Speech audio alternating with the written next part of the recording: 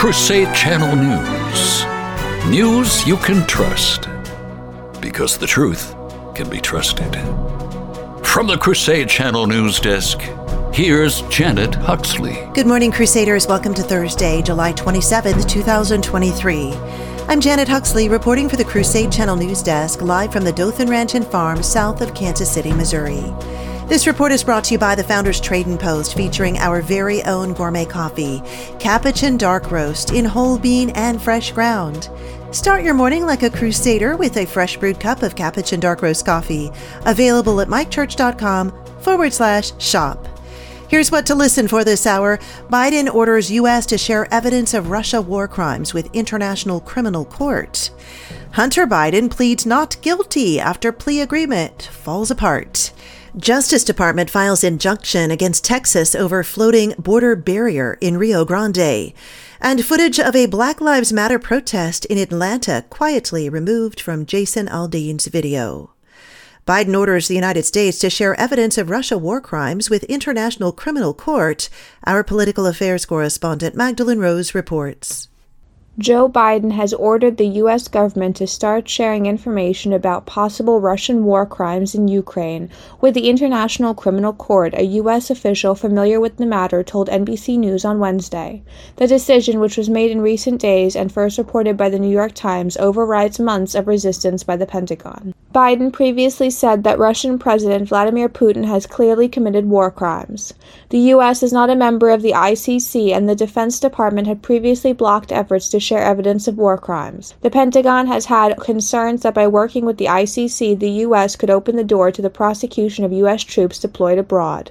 The ICC has investigated allegations of U.S. forces and the CIA committing war crimes in Afghanistan. The ICC is headquartered in the Netherlands. Only time will tell if Joe Biden made the right decision. For the CRUSADE Channel, I'm political affairs correspondent Mahgdalen Rose. Hunter Biden pleaded not guilty yesterday to federal tax and gun charges after the presiding judge objected to an earlier plea agreement that had linked the two alleged crimes.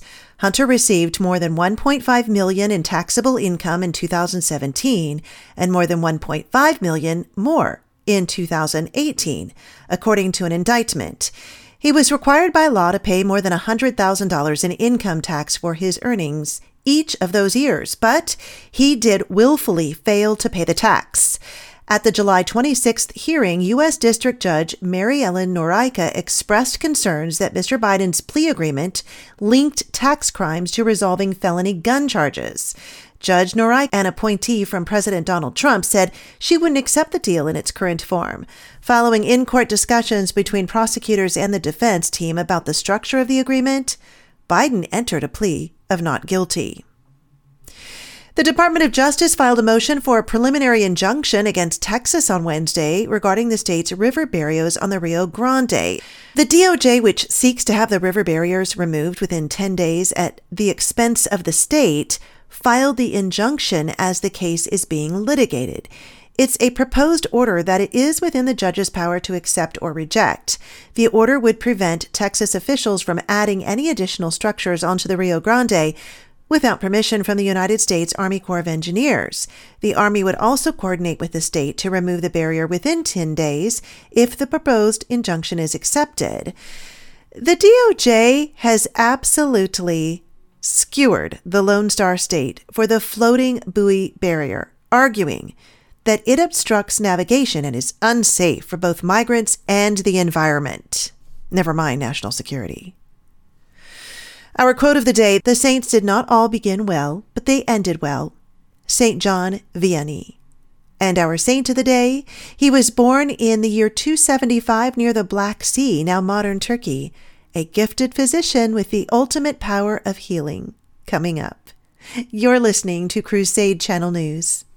Hey, my incorrigible bibliophile bros, if you only have time to read one book this summer, well, then go ahead and read the Holy Bible. But if you have time to read two books, then read The Restoration of Christian Culture by John Senior. And for extra credit, if you have time to squeeze 3 books in, then add The Destruction of Christian Culture by Mr. Senior. All available in our massive book selection at shop.mikechurch.com. Our saint of the day is Saint Pantaleon. He was born in 275 near the Black Sea, which is now modern Turkey. He was a gifted physician with the ultimate power of healing.